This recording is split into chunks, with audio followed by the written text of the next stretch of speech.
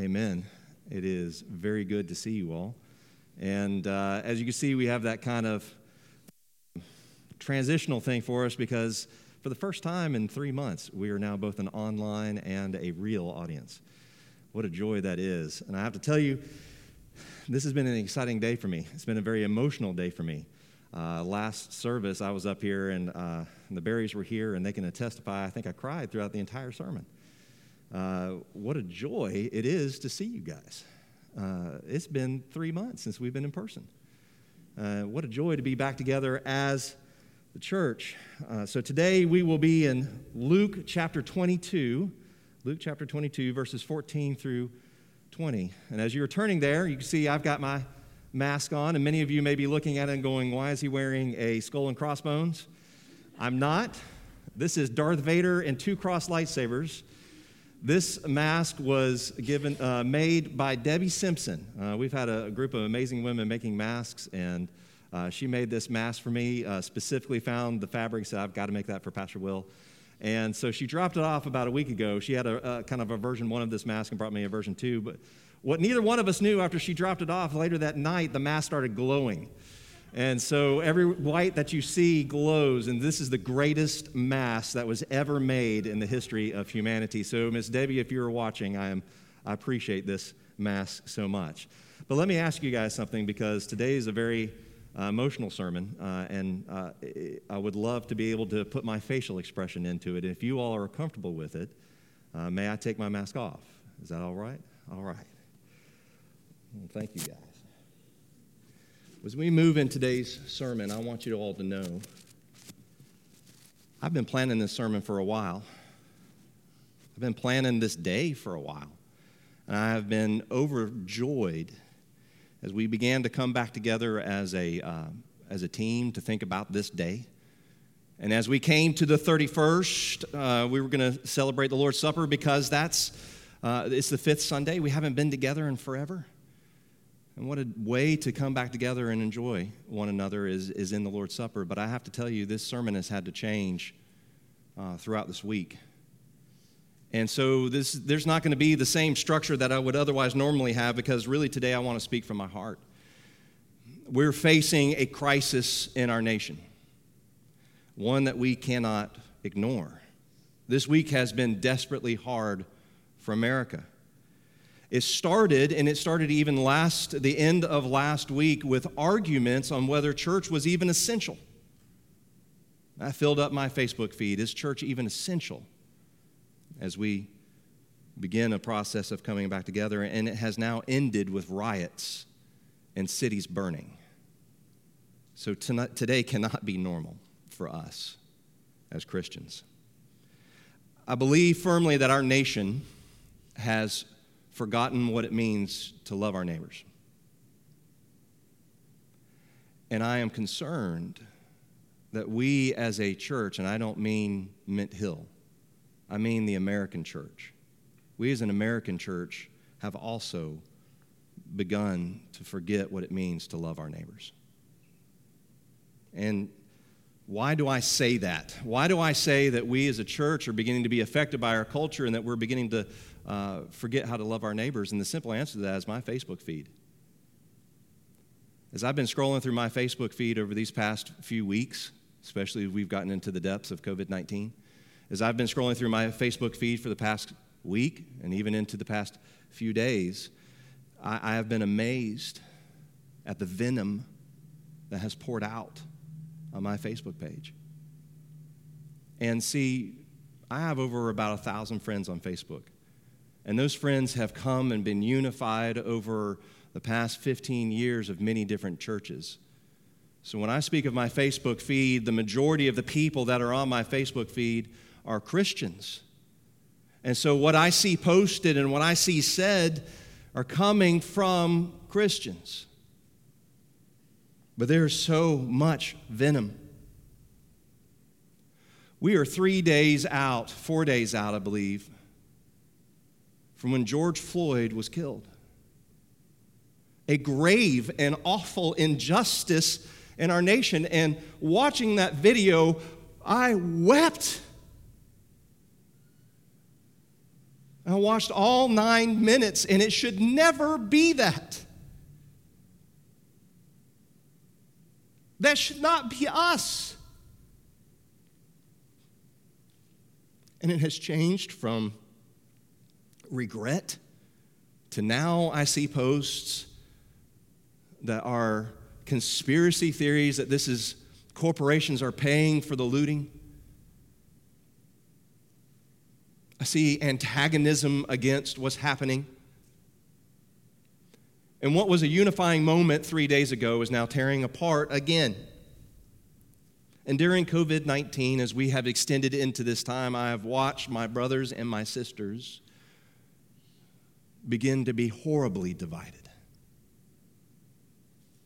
Conspiracy theories abound about this disease. You have extremes on either side. Those who are on one side that say, if you go to church, if you go to work, if you don't wear a mask, you're killing me. I'm the one that's going to die. On the other end, there's been an extreme liberty. I don't have to wear a mask. You can't make me. I'll protest that. But in between that, those same groups are yelling at each other. And I expect that from the world. We should expect that from the world. But we should not expect that from Christians. I have literally in my Facebook feed, watched individuals cuss out. And I'm not using that in a Christian term. I mean literally cuss people out. About face masks, about conspiracies, about everything. Yell at each other, tear each other down. Unfriend one another, as if Christians can unfriend each other. I've said all along, if you've been watching online, that this disease is going to prove our hearts. It's going to prove our hearts as individuals. It's going to prove our hearts as Christians. It's going to prove our hearts as a nation. And we are seeing right now that we are given over to fear, and we are given over to paranoia. We have seen a war rise up for our hearts and our minds. There's a war that is going on right now for our very souls. And it is playing out on every form of media we can see. This morning, as we gather, as a nation, as brothers and sisters, we are faced with grave injustice. We are faced with an illness no one was prepared for. But we are faced, I am convinced, with a greater plague. And that plague is anger. And once where it was an undertone and held in check, it has burst forth. And we're seeing cities burn, and we're seeing friendships burn, and we're seeing churches burn. And so as a pastor, as I have been struggling with this, my wife can attest to it, I have been crushed by this, pained in my heart and in my soul.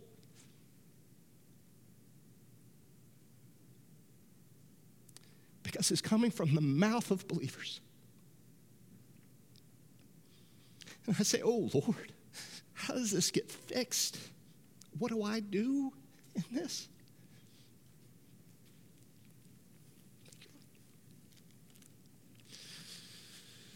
There's only one answer. Only one. Jesus Christ and Him crucified. That is the only answer for what's happening. Jesus Christ. I had the opportunity yesterday to call and speak to Dr. Gibson. As you know, they are, Greater Providence is a sister church of ours. We've had a relationship for over 20 years with them. And especially with what's going on, I reached out to him and said, Dr. Gibson, I need your wisdom. I need you to speak into this. And he is so sweet, and he is so steady in his voice. But he said, Brother Will, I am old enough to remember Dr. Martin Luther King Jr. I am old enough to remember those protests. He said, I'm old enough to remember civil and peaceful protesting. He said, I do not condone this rioting. He said, it is terrible. He said, the wheels of justice, Brother Will, move so slowly. And as he continued to speak, he spent about half hour just pouring into my heart. He said, and this lifted me up, he said, brother, if you remember in 1991 with the riots that happened in L.A. after Rodney King was beaten, he said after that was all said and done, Rodney King was approached by a reporter who said, you have the nation's ear. What would you say in this time? And we all remember what he says. Rodney King said, can't we all just get along? Can't we all just get along? And I have to tell you, in that moment, my heart soared. What a message. Can't we all just get along? And then when I hung up the phone with them, reality kind of came crashing back in, and the melancholy set back in. And I got to thinking about it, can't we all just get along? And the answer to that is no. We can't. We're proving it. But then a ray of God's light penetrated and said, we cannot get along apart from the shed blood of Jesus Christ. We cannot get along apart from the shed blood of Jesus Christ. And in fact, it is Christ's blood that unifies us. It brings us together, and that's what I want to focus on today. And you all pray for me. I managed to make it. We got out in 45 minutes in the first service. I'm going to try to do it again today. But that's what I want to focus on today as we partake in the Lord's Supper together. Because before the nation can be unified, Christians must be unified. I will say that again. Before the nation can be unified, Christians must be unified. And one of the most unifying things we can do as a body of believers is to partake in the Lord's Supper and have our minds focused on our Savior. And so I hope that as you came in, you all received one of these packets that is both the bread and the juice. And if you were watching online at home, I hope that you have crackers and juice with you. As we go through this sermon, we will at the end celebrate this together. But today, we symbolize our unity through the Lord's Supper, and it is a gathering together of the hearts of all believers, both in this room and online. So if you have found Luke chapter 22, if you would please stand in the honor of the reading of God's Word. Luke chapter 22, verses 14 through 20. Says this, when the hour came, he reclined at the table, and the apostles with him. Then he said to them, I have fervently desired to eat this Passover with you before I suffer. For I tell you, I will not eat it again until it is fulfilled in the kingdom of God. And then he took a cup, and after giving thanks, he said, take this and share it among yourselves. For I tell you, from now on, I will not drink of the fruit of the vine until the kingdom of God comes. And he took bread, gave thanks, broke it, gave it to them, and said, this is my body, which is given for you. Do this in remembrance of me. And in the same way, he also took the cup after supper and said, this cup is the new covenant in my blood, which is poured out for you. Let's pray. Mighty Heavenly Father, Lord, I thank you for this day. And Lord, I thank you that we have the opportunity to be gathered again in this building, Lord, but to be gathered, unified together in homes and online. And Father, I pray for that unity. Father, I pray that you would speak. Lord, that you would bring your peace on our nation and on our city, and Father, in the hearts of your people. Lord, that we would not ignore this injustice. Father, we would not ignore our brothers and our sisters, but Father, we would reach out in love. And oh Lord, I pray that you would move in this hour and in this moment. Father, that you would fulfill your will in this. Lord, that you would lift us up in your spirit. And Lord, now I pray that the words of my mouth and the meditations of my heart would be acceptable in your sight. O Lord, my rock and my redeemer. Pray these things in the blessed name of Jesus Christ. Amen. You may be seated. So as we go through this, and I'll go through this very quickly, there are 4 things I've seen as I walk through this. There are things that stood out. As I came to this passage again, I've been planning this for weeks, and interestingly, as I've approached this day with such great anticipation of the reopening of Mint Hill Baptist Church, the words of this text jumped out at me in different ways. And the first of which that I see in this is fervent desire. First thing I see is fervent desire. That's found in verse 15. And then he said to them, I have fervently desired to eat this Passover with you before I suffer. So what is being said here with this fervent desire? This intimate desire for fellowship is what we want. But what Jesus is saying, and what's being translated in this Greek, this word fervent desire, is to be understood that there is a leaning in and a wanting that comes from the very fabric of human emotion. There could not be a greater want, is what Jesus is saying in this moment. The emotion of leaning in could not be greater. Christ desires this moment with his disciples. So why does he desire it? He tells us it's his last meal on earth with them. It's his last Passover with them. And he desperately desires to partake in it with them before he suffers. And I have felt the same way about today.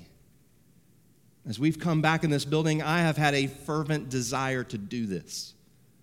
I've had a fervent desire for us to break bread and to drink the cup together. And that is what we are supposed to do in a Lord's Supper. We are to have an eager desire to partake in this together. But even more so, in the same way that our Savior has a fervent desire to partake with his apostles, we are to have a fervent desire to partake in this meal again with him. See, the beauty on this, as we're going to see, is that the next time that Jesus has this meal, it will be with all of us. We will be gathered at his banquet table, and it will be believers from all time and from all places gathered, and we will be unified. And so when we partake of this today, we are to have the same fervent desire for that day, for when it will come, for when our Savior will return, and we will be gathered around the banquet feast with him. So as we partake in this today, have a fervent desire for the coming kingdom of Christ. Have a fervent desire to eat with him and eat with each other. The second thing I see in this is the word fulfilled. See, verse 16, this is all one sentence. Well, 2 sentences, but one thought. He says, for I tell you, I will not eat it again until it is fulfilled in the kingdom of God. What an amazing word, fulfilled. See, what's being said here, and I don't have the time, if this were a normal Sunday and I had the 45 minutes that I normally have to pontificate before you all, we would be digging into the depths of the Passover meal and what it means, because every piece of the Passover meal has significance. But what we really need to know on this is that as they are participating in the Passover meal, they are looking backwards to the moment in Egypt where God rescued them. But he sent in the angel of death to take the firstborn. But every house that had the blood of the lamb painted on the lintel and the doorpost, death passed over. And so as they eat, I don't know where the apostles' minds were. I don't know if they recognized this meal as just another meal, or if their hearts were back in Egypt from centuries before, recognizing that God rescued through the blood of the Lamb. But what Jesus is saying is that this meal that we partake in right now has its full accomplishment in the kingdom. And it's going to have its full accomplishment as Jesus goes to the cross. Death will pass over those covered in the blood of the Lamb. And we, as we participate, we recognize this temple dies, but through Christ, our spirit never does. And so as we participate in this, we recognize the fulfillment of the promise made to us. The fulfillment of Passover. And so as we eat and we drink, we look to that fulfillment where death is no more, where tears are no more, where there is a desire to be with our Savior and to be with one another. In the coming kingdom, where there will be no more death, there will be no more disease, there will be no more riots, there will be no more anger, there will be no more frustration. There will just be Jesus. And so we should fervently desire that fulfillment of the passing over of death. Next thing I see is this, is remembrance. Look at verse 19. And he took the bread and he gave thanks and he broke it and he gave it to them and he said, "This is my body which is given for you. Do this in remembrance of me." We are to look back to how his body is broken.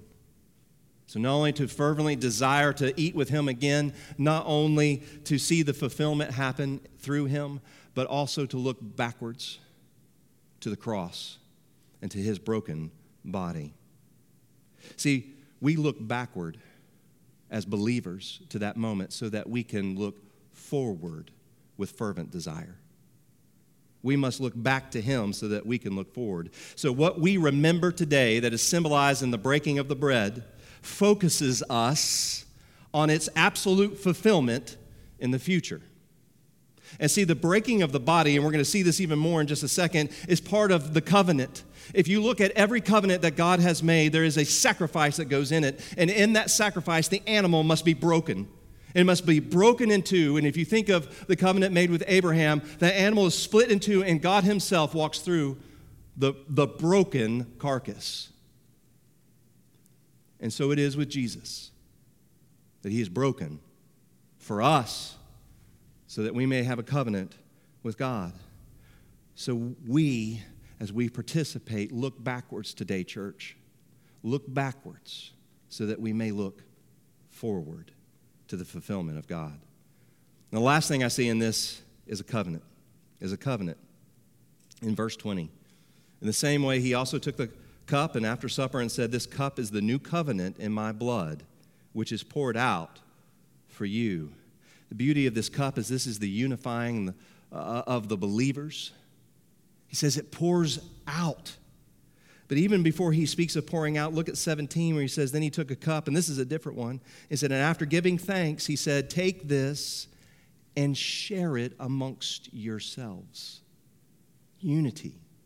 But then he speaks of his blood that is poured out on all, poured out on us. This covenant is a promise made by God. And what Jesus is saying in this moment is that this is the new covenant. All other covenants are fulfilled. A new one comes forward. And this covenant has stood till this day. And this covenant will stand until the world is consumed.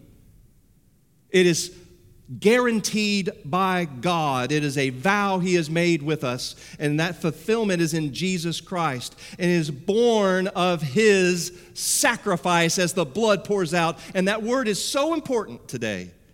Sacrifice. Jesus willingly sacrificed himself.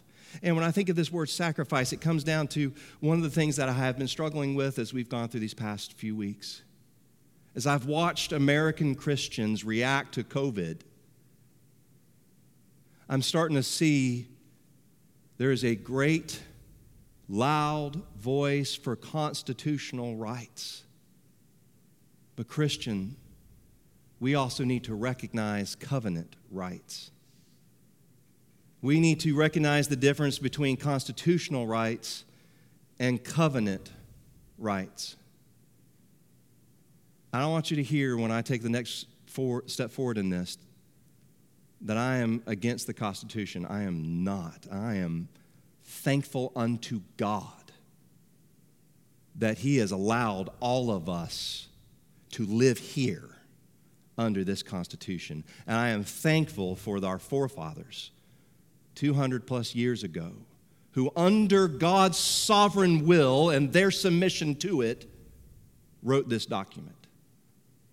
But I'm going to say this, Christian. Our adherence to that Constitution is born out of our adherence to the covenant of God. And the covenant of God supersedes any written document by man. If you would turn with me to 1 Corinthians 8, I want to read just the entirety of that chapter. 1 Corinthians 8. I want to speak of sacrifice and covenant rights briefly. It says this. This is Paul speaking about a different meal. Now, about food sacrificed to idols, we know that we all have knowledge. Knowledge puffs up, but love builds up. That's an amazing statement. How many people right now on your social media have people who are absolutely knowledgeable and are the best epidemiologists you've ever seen? That they have the knowledge of this disease. Knowledge puffs up, but love builds up. If anyone thinks he knows anything, he does not yet know it as he ought to know it. But if anyone loves God, he is known by him. About eating food sacrificed to idols, then, we know that an idol is nothing in the world, and that there is no God but one. For even if there are so-called gods, whether in heaven or on earth, as there are many gods and many lords, yet for us there is one God, the Father. All things are from him, and we exist for him. And there is one Lord, Jesus Christ, and all things are through him, and we exist through him. However, not everyone has this knowledge. Some have been used to idolatry up until now, that when they eat the food sacrificed to an idol, their conscience, being weak, is defiled. Food will not bring us closer to God. We are not worse off if we don't eat, and we are not better if we do eat. But be careful that this right of yours in no way becomes a stumbling block to the weak. For if someone sees you, the one who has knowledge, dining in an idol's temple, won't his weak conscience be encouraged to eat food offered to idols? So the weak person, the brother or the sister for whom Christ died, is ruined by your knowledge. Now, when you sin like this against brothers and sisters and wound their weak conscience, you are sinning against Christ. Therefore, if food causes my brother or sister to fall, I will never eat meat, so that I won't cause my brother or sister to fall. A key in that is verse 9. That says, but be careful that this right of yours in no way becomes a stumbling block to the weak. Be careful that your constitutional right that you are going to exercise and say, look, you can't make me do this thing, becomes a stumbling block for the weaker Christian. And so I've watched that play out every day in social media. There are those who say, my constitutional right is infringed because you want to go to work, because you want to go to church, because you won't wear a mask. And then on the other end, there's a fight and protesting there with men with guns going up to the Capitol to say, you've got to open these churches back up. And I'm not going to wear a mask, and you can't make me wear a mask. It is my constitutional right not to do that. And this is playing out everywhere, in every form in our society. And yes, we should, and by God's grace we can, be able to speak to our constitutional rights. And we need to exercise and talk to the government and say, we have a constitutional right to do this. But brothers and sisters, we have a covenant right. And that covenant right is born of sacrifice. And Paul says this: if you exercising your right causes your brother to sin, causes your brother to fail, you have sinned against them and you have sinned against God. So he says you sacrifice yourself willingly for their sake, because our Savior sacrificed himself willingly for our sake. So I say this: if you're wearing a mask will help someone else worship better, wear a mask. If you are concerned that someone else is not wearing a mask and that you're pushing back against them will cause them to sin by being angry, then maybe give them a pass. But brothers and sisters, we are to bow before one another in service. And just because the Constitution allows us to do it does not mean that we have to exercise that for the sake of our fellowship. So that this is not misunderstood. I am not advocating communism and other things like that. I am advocating covenant relationship in Jesus Christ. And love prompts us to move forward. See, once we understand the covenant that has been made for us, we are going to understand Micah 6:8 much better. And Micah 6:8 is so necessary right now. It makes Micah 6:8 work when we recognize the covenant of Jesus Christ. It says this, mankind, he has told each of you what is good and what it is the Lord requires of you, to act justly, to love faithfulness, and to walk humbly with your God. See, we cannot do justice until we love the covenant born of Jesus Christ's blood and walk in humility before God and before others. Once we submit where it says love faithfulness, that's to love the covenant of God. Love His faithfulness. Love His faithfulness found in Jesus Christ. Once we love that covenant, we will walk humbly. And out of that will be an outpouring of justice that will flow like a river. And that's what we need right now. So in this moment, what I would like us to do is I want us to pray, and we will partake in the Lord's Supper. So if you are at home in this moment, please join with us as we pray and we partake. And this is what I want us to do as we pray. And if you are here, let me explain this cup. You have two pieces. You have an outer cellophane that the bread is right on top. You're actually looking at it right there. And then you'll have an inner cellophane that has the juice. So as we take this moment, what I'm going to ask is this, is let's take a moment to pray. We need to pray for our nation. But as we pray, examine your heart. Ask for a fervent desire for the eating with Jesus Christ as we partake this. That should be what we think of. The fervent desire to see Him.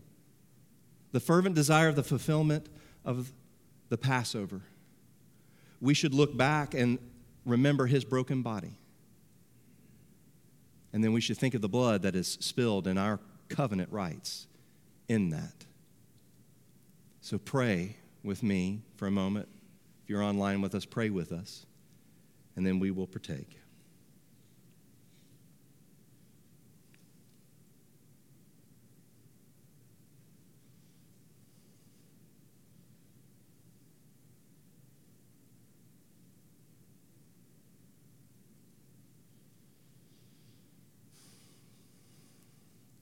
Father, I thank you for this day.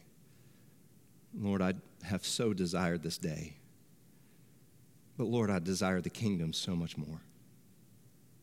May it be present in our hearts right now, unified under the blood of Christ. Lord, I give you thanks that we are gathered. Lord, I give you thanks for the broken body and the shed blood of Jesus. Amen.